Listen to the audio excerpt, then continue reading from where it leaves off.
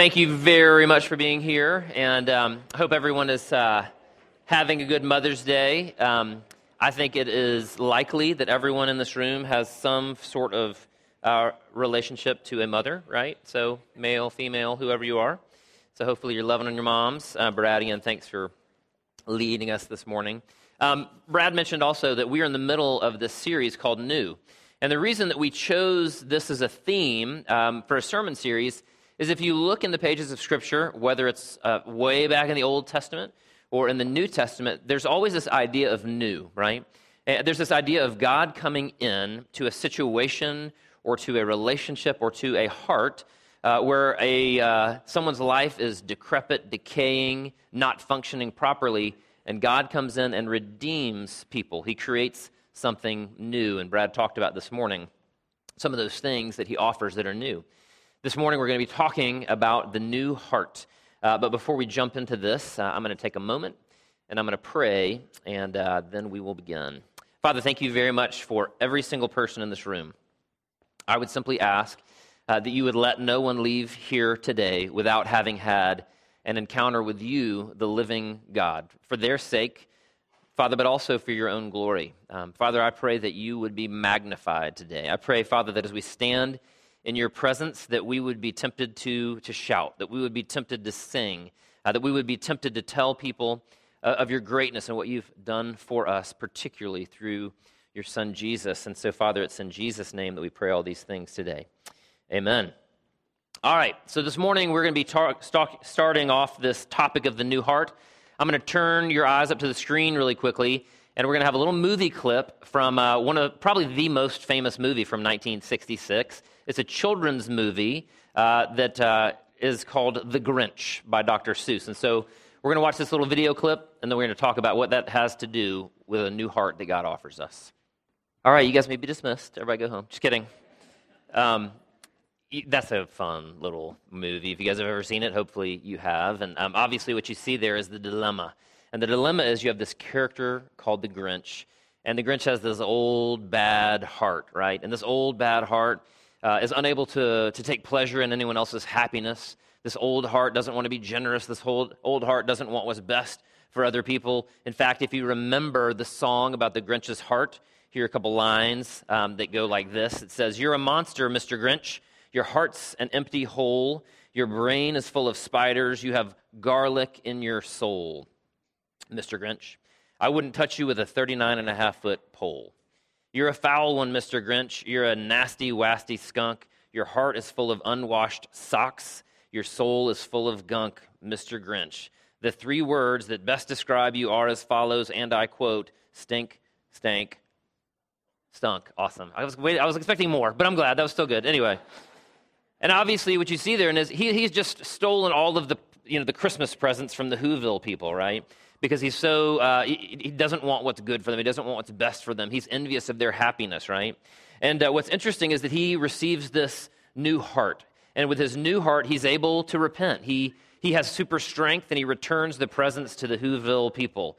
Not only that, but his new heart allows him to actually be joyful that they're celebrating, right? That they're having Christmas. So all of a sudden, this old heart, which was envious, is now joyful at their happiness. His new heart also enables him to be generous and actually serve other people. You see him carving the roast beef and roast beef and passing it around. So the question is, what does the Grinch have to do with this sermon theme this morning, this idea of the new heart? Well, the answer is this, is that we are like the Grinch in the sense that apart from God, our old hearts are decaying. Our old hearts are destructive. Not only will they destroy us, but they'll destroy those we love as well. And what the Bible tells us from the very beginning to the very end is that we desperately, desperately are in need of a new heart. That's what Ezekiel chapter 36 says. We're going to read this in a minute. Part of what you need to know is that this book of Ezekiel was written by a man who was a prophet named Ezekiel. He really existed at the same time that Jeremiah did. Now, for those of you who know anything about either Ezekiel or Jeremiah, what happened was the children of Israel had engaged in idolatry. And so one of the core themes of both Jeremiah and Ezekiel is you guys have to quit giving yourselves over to these idols. And basically, God says, until you do so, I'm going to allow sort of your idolatry to run its course. And the course that it runs is that the Babylonians enter into the scene, and they sack Jerusalem. And so Jeremiah ends up staying behind with some of the remnant that's left in Israel, and he writes to them. Ezekiel, on the other hand, is taken in captivity to Babylon, where he then prophesies to the Israelites that are in captivity. And the message that God gives him is, you guys need to turn away from your idols, and you need to come to me. But the second part of the message is, you can't do that, so I'm going to have to do it for you. Listen to the words of Ezekiel chapter 36, verses 24 through 29. Beginning in verse 24, this is what God says. For I will take you out of the nations, right? They are dispersed into all the different nations. They're in Babylon. I'll take you out of the nations. I will gather you from all the countries, and I'll bring you back into your own land. I will sprinkle clean water on you, and you will be clean. I will cleanse you from all your impurities and from all your idols. I will give you a new heart and put a new spirit in you. I will remove from you your heart of stone, your dead heart, and give you a heart of flesh, a living heart. And I will put my spirit in you and move you to follow my decrees and be careful to keep my laws. Then you will live in the land I gave your ancestors. You will be my people, and I will be your God. I will save you from all your uncleanness, right? It's a great message that God gives to Ezekiel. It's a great message that he gives to those children of Israel who are far, far away from home. He says, I'm coming to rescue you, and I'm not just going to rescue you from the Babylonians. I'm going to rescue you from yourself. I'm going to rescue you from your old heart. Now, before we jump into all of this, let me ask one question, and the question is this, and I think it's beneficial for all of us, is what does the heart mean in Scripture, right? We know in our particular context, in our culture, when we think about the heart, we either think about a physical heart, or maybe we think about sort of the emotions, what we feel about things. But the truth is that in the Hebrew world, the heart meant much more than that. What does the heart mean in Scripture? I've got a picture up here that I'm going to show you. Throughout college and when I was a youth pastor seminary, I drove a 1988 Bronco 2. This is a picture not of my actual car, but one that just looks like it. And that car went through tons of youth group trips and went through Sam's early life, although he doesn't remember it all. Went through all sorts of great times together.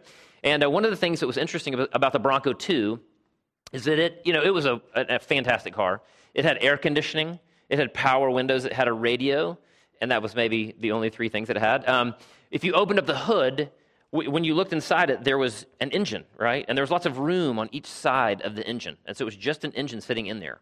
If you open up your hood now of your Camry or your Lexus or whatever, there's no room whatsoever. But in that car, it was just an engine, right? And that engine was the source of power for everything that happened in that car.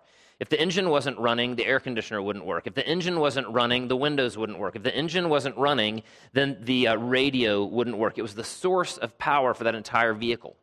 And so when we talk about the heart, the analogy is this, is that in Hebrew, the heart is the engine for everything that you do, not only what you feel, but what you think. And for what you do, the heart is the engine that makes everything go. It's the core of your being. Jesus recognized this in Luke chapter 6. He is in the middle of a section where he's teaching the people, and here's what he has to say about the heart. He says, "For no good tree bears bad fruit, nor again does a bad tree bear good fruit. For each tree is known by its own fruit. For figs are not gathered from thorn bushes, nor are grapes picked from a bramble bush. The good person out of the good treasure of his heart produces good, and the evil person out of his evil treasure produces evil. For out of the abundance of the heart, the mouth speaks." And I would add, out of the heart, not only does the mouth speak, but the mind thinks and the hand acts. What Jesus is saying is that the heart is the engine for your entire being. So what you feel, fear, envy, love, humility, that grows out of the heart. Those are signs and symptoms of the heart. What you say, slander, gossip, flattery, encouragement, or speaking the truth in love, those are things that grow out of your heart. What you do, whether you steal or cheat, or whether you give generously, or whether you serve selflessly, those are all products. Those are all signs and symptoms of your heart. Your heart is the core of your being. It's the engine for your intellect, your will, and for your emotions. It's the real you, right? That's what your heart is. It matters deeply. The question is, from this passage in Ezekiel chapter 36, is what is the problem with the heart? And so we've got a slide, a couple past this one, that will begin addressing these things. What's the problem with our hearts? What's the problem with the heart? One of my professors in seminary, a man named Dr. Krabendam, used to always say, the heart of the problem is the problem of the heart. The heart of the problem is the problem of the heart. In other words, the sin that you see, the brokenness you see, the decay in relationships, the decay inside yourself, the decay that you see in the world, the heart of the problem is the problem of the heart. That's what Ezekiel 36 says. Not only does Ezekiel 36 say it, not only does Dr. Krabendam say it, but Charles Spurgeon, Baptist pastor and author from the late 1800s, says it as well. Listen to what he says about the heart. He says this. He says, "It is not a house that is a little out of repair, with here and there a slate blown from the roof, and here and there a piece of plaster broken down from the ceiling. No, it is rotten throughout. The very foundations have been sapped. There is not a single timber in it which has not been eaten by the worm. From its uppermost roof to its lowermost foundation, there is no soundness in it. It is all rottenness and ready to fall," right? So Dr. Krabendam, Charles Spurgeon, Ezekiel, Jeremiah 17 says essentially the same thing. The heart is deceitful above all things and desperately sick. Who can understand it? In other words, the heart of the problem is the problem of the heart, right? What does Ezekiel have to say in particular about the brokenness of our hearts? Well, first of all, what Ezekiel has to say is that apart from God's work in us, our hearts are unclean. Apart from God's work in us, our hearts are unclean. Listen to verse 29. He says this. This is God speaking through Ezekiel. "And I will deliver you from all your uncleanness." I'll deliver you from all of your uncleanness. Right? One of the things that I'm learning as I get older is I'm learning that so much of who I am is really a construction that I've built. It's a mask that I've put on, or it's armor that I've put on in order to get things in life that I want, in order to avoid things in life that I don't want. And so what has happened is that I've realized that as my old heart works to create sort of this external me, that ultimately I'm not clean in my relationships with people, right? And so all of a sudden what I'm doing is that when I'm interacting with my children, or when I'm interacting with Krista, or when I'm interacting with people around town, I'm gauging to what degree they can help me either avoid things I don't want or to get things that I do want. Does that make sense? And so I'm not entirely clean in the way that I operate. So I come across as nice, I come across as sweet, but in reality, I'm trying to avoid people not liking me, right? I'm trying to avoid harming the church in some way instead of simply being free to interact with that person for God's glory and for His honor. And not only am I not necessarily clean in my relationships with other people, but I'm not even clean in my relationship with God sometimes, right? I mean, sometimes what I'm really doing is I'm serving God and honoring Him, and I'm praying and I'm singing songs and I'm reading my Bible in the morning, because what I really want is I want to use God in order to accomplish my things. In other words, I'm not entirely clean. An acquaintance of mine / friend of mine has this great analogy where he basically says, as we grow and as we're sanctified, one of the things that we need to do is we need to recognize that so much of who we are is this false creation we've put on in order, again, to avoid what we don't want and to get what we do want. And he said, part of what we have to do in sanctification is we have to lay our old self out on the autopsy table, and we need to step back for a moment and stand side by side with Jesus, and we need to look at ourselves, and we need to examine the cleanliness of our own hearts, of our own souls, of our own beings. And he says what ends up happening is that we're terrified at first because we realize that so much of who we are is based upon fear, is based upon something that is false. The question is that with our old hearts, or in our old hearts, are we clean, right? And I think the answer, unfortunately, is that apart from God, we're not entirely clean. That's one thing that Ezekiel says. Second thing that Ezekiel says is that apart from God's work in us, our hearts are dead. Apart from God's work in us, our hearts are dead. Listen to verse 26. Verse 26 says this, "And I will remove the heart of stone from your flesh." I will remove the heart of stone from your flesh. Again, this idea of a heart of stone means that apart from God, our hearts are dead, right? Apart from God, apart from His work in us, our hearts are dead. Chris and I, just a couple of weeks ago, watched an episode of this ESPN show called 30 at 30, and they have various sports stories that they cover, one of which, the one we watched, was called The Hillsborough Tragedy, which was a story of how there was a soccer game in England between Liverpool and Nottingham Forest.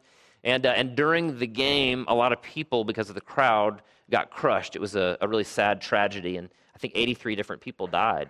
But as we were watching it, I remember one scene, they were showing these people that had been injured, and some of whom were laying lifeless. And in the background, there's this one bit of the footage where somebody is performing CPR on one of the people that have been crushed. And as you know, what the heart does is the heart makes everything go, right? It gives life to the limbs, it gives life to the lungs, it gives life to the brain, it gives life to the mouth. And this person is lying there, and with their dead heart, they are also dead. And part of what God is telling us through Ezekiel is he's saying, as long as you have that dead heart, not only can you not bring life to yourself, but you can't bring life to those that you're in a relationship with either. And not only that, but your heart is dead to me apart from my work in you. That dead heart is incapable of responding to God. Last thing we see in Ezekiel is that apart from God's work in us, our hearts are idolatrous. Listen to verse 25. Verse 25 says this, I will sprinkle clean water on you, and you shall be clean from all of your uncleanliness, and from all of your idols I will cleanse you. One of the things that you have to understand throughout the pages of Scripture is that idolatry is the number one sin that is talked about over and over and over again. It's talked about more than lust. It's talked about more than lying. It's always idolatry, because actually each of those particular sins is always a symptom of the core sin of idolatry. This is why John Calvin could say this. He says, the human heart, that old heart, is a factory of idols. Every one of us is, from his mother's womb, an expert in inventing idols. The evil in our desire typically does not lie in what we want, but that we want it too much. In other words, that God has given us some good thing, a wife or children or athletic ability or a desire to succeed in business. All of those things are fine in and of themselves, but when we desire those things more than we desire God, they've become an idol. And what Calvin is saying here is he's saying that unfortunately that old heart is an absolute brute at creating idols, right? Not only that, Richard Keyes, noted speaker, says this. He says an idol is something within creation that is inflated to function as God. So it's a created thing that takes the place of the creator. All sorts of things are potential idols, depending only on our attitudes and actions toward them. Idolatry may not involve explicit denials of God's existence or character. It may well come in the form of an over-attachment to something that is, in itself, perfectly good. An idol can be a physical object, like a car, for those of you who are 17 out there that love your car, or maybe for those of you who are 53 that have a car. It can be a property, it can be a person, right? It can be an activity, it can be a role, it can be an institution, it can be a hope, right? It can be an image, it can be an idea, it can be a pleasure, it can be a hero, it can be anything that substitutes for God. In other words, what Keyes is saying, what John Calvin is saying, what Ezekiel is saying, what Jesus is saying, is that unfortunately our old heart is amazingly good at creating idols out of things that God has ultimately created. I could go on and on and on, but ultimately these idols will not only destroy you, they'll actually destroy the objects of our idolatry. Our old hearts are constantly cranking out idolatry. So if that's the problem, the question is, what is the solution? If the heart of the problem is the problem of the heart, then what is the cure? The cure is this, that God offers us a new heart. He offers us a brand new core of being, a new engine.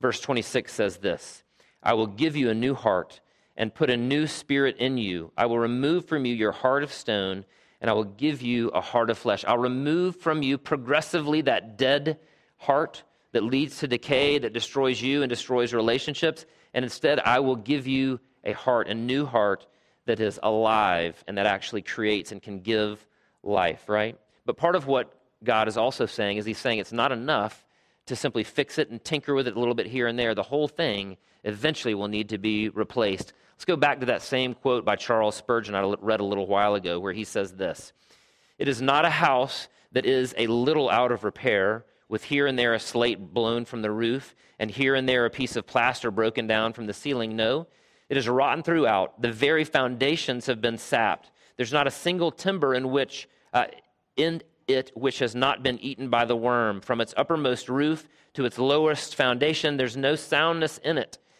It is all rottenness and ready to fall. God doth not attempt to mend. He does not shore up the walls and repaint the door. He does not garnish and beautify, but he determines that the old house shall be entirely swept away, and that he will build a new one. In other words, God has to eventually give you a new heart. That's exactly what Ezekiel chapter 36 says, is I'll take away from you that dead heart, that idolatrous heart, that unclean heart, and I'll give you a heart that can truly give life. I'll give you a heart that can truly respond to me, right? So the question is, are we different? Do we have that new heart? And if so, what does that new heart do for us? I'm going to talk about 4 things very quickly that new heart does for those of us who have had that old heart replaced as we've trusted in Christ as our Savior. The first thing is that when we have received that new heart, we receive new desires as a product of that new heart. So we have new desires. Listen to Jeremiah 24:7. Jeremiah 24:7 says this, I will give them a heart to know me, for I am the Lord, and they will be my people, and I will be their God, for they will return to me with their whole heart, right? In other words, what Jeremiah is saying, what Ezekiel is saying is, he's saying that when I give you that new heart, you'll have new desires, and one of those new desires is that you'll desire to know me, that you'll desire to walk with me, that you'll desire to have a relationship with me, that you'll desire to return to me. That's one of those new desires. I read a quote this past week from Tim Keller where he essentially says this. He says, our old heart seeks God because he is useful. Our new heart seeks God because he is beautiful. Let me read that one more time. Our old heart seeks God because he's useful, right? Because God can, keep our kids safe, or God can bless my career, or God can make me a better athlete, right? So we pursue God because he's useful, that old heart, right?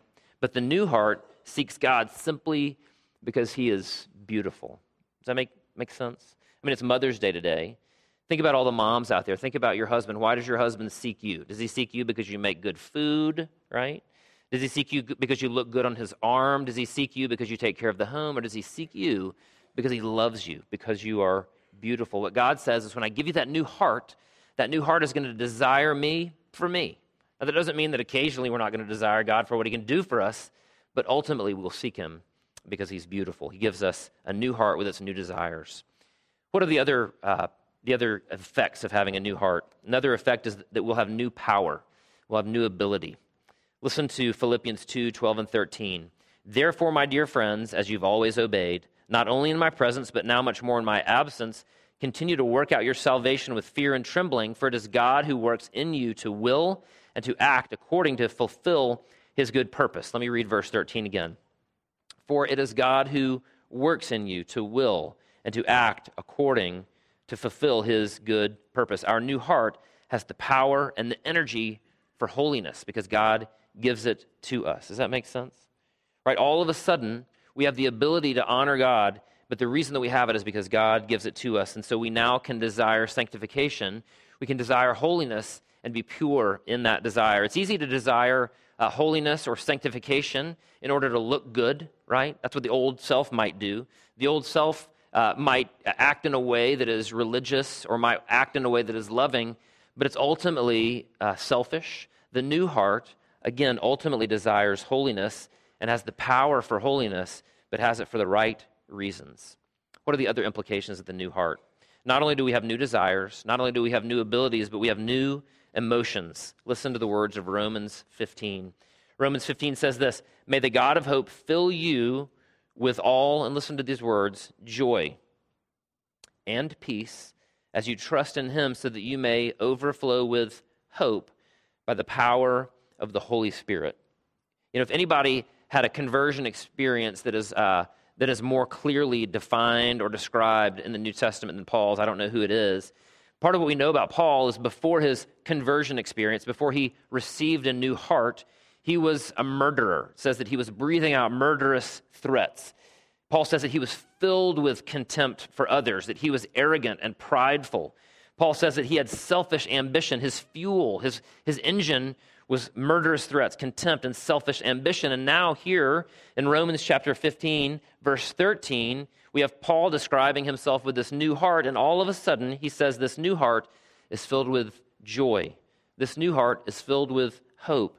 This new heart is filled with peace. This new heart experiences all of these things and precisely experiences them not when everything is going right, but precisely when everything is going wrong for Paul, right? That this new heart gives us the ability to have joy and hope and peace in the midst of suffering. This new heart gives us new desires, new power, new emotions, and finally, this new heart even gives us new passions. Listen to the words of 2 Corinthians 5. It says this, "For the love of Christ controls us," right? It's this all-controlling, all-consuming passion. One of the other translations says, "For the love of Christ compels us," right? This new engine is compelled with love for Christ because we've concluded this, that one has died for all, and therefore all have died. And he died for all, that those who live might no longer live for themselves. That's the old heart, the old engine. But for him who for their sake died and was raised. From now on, therefore, we regard no one according to the flesh, no one according to the old heart.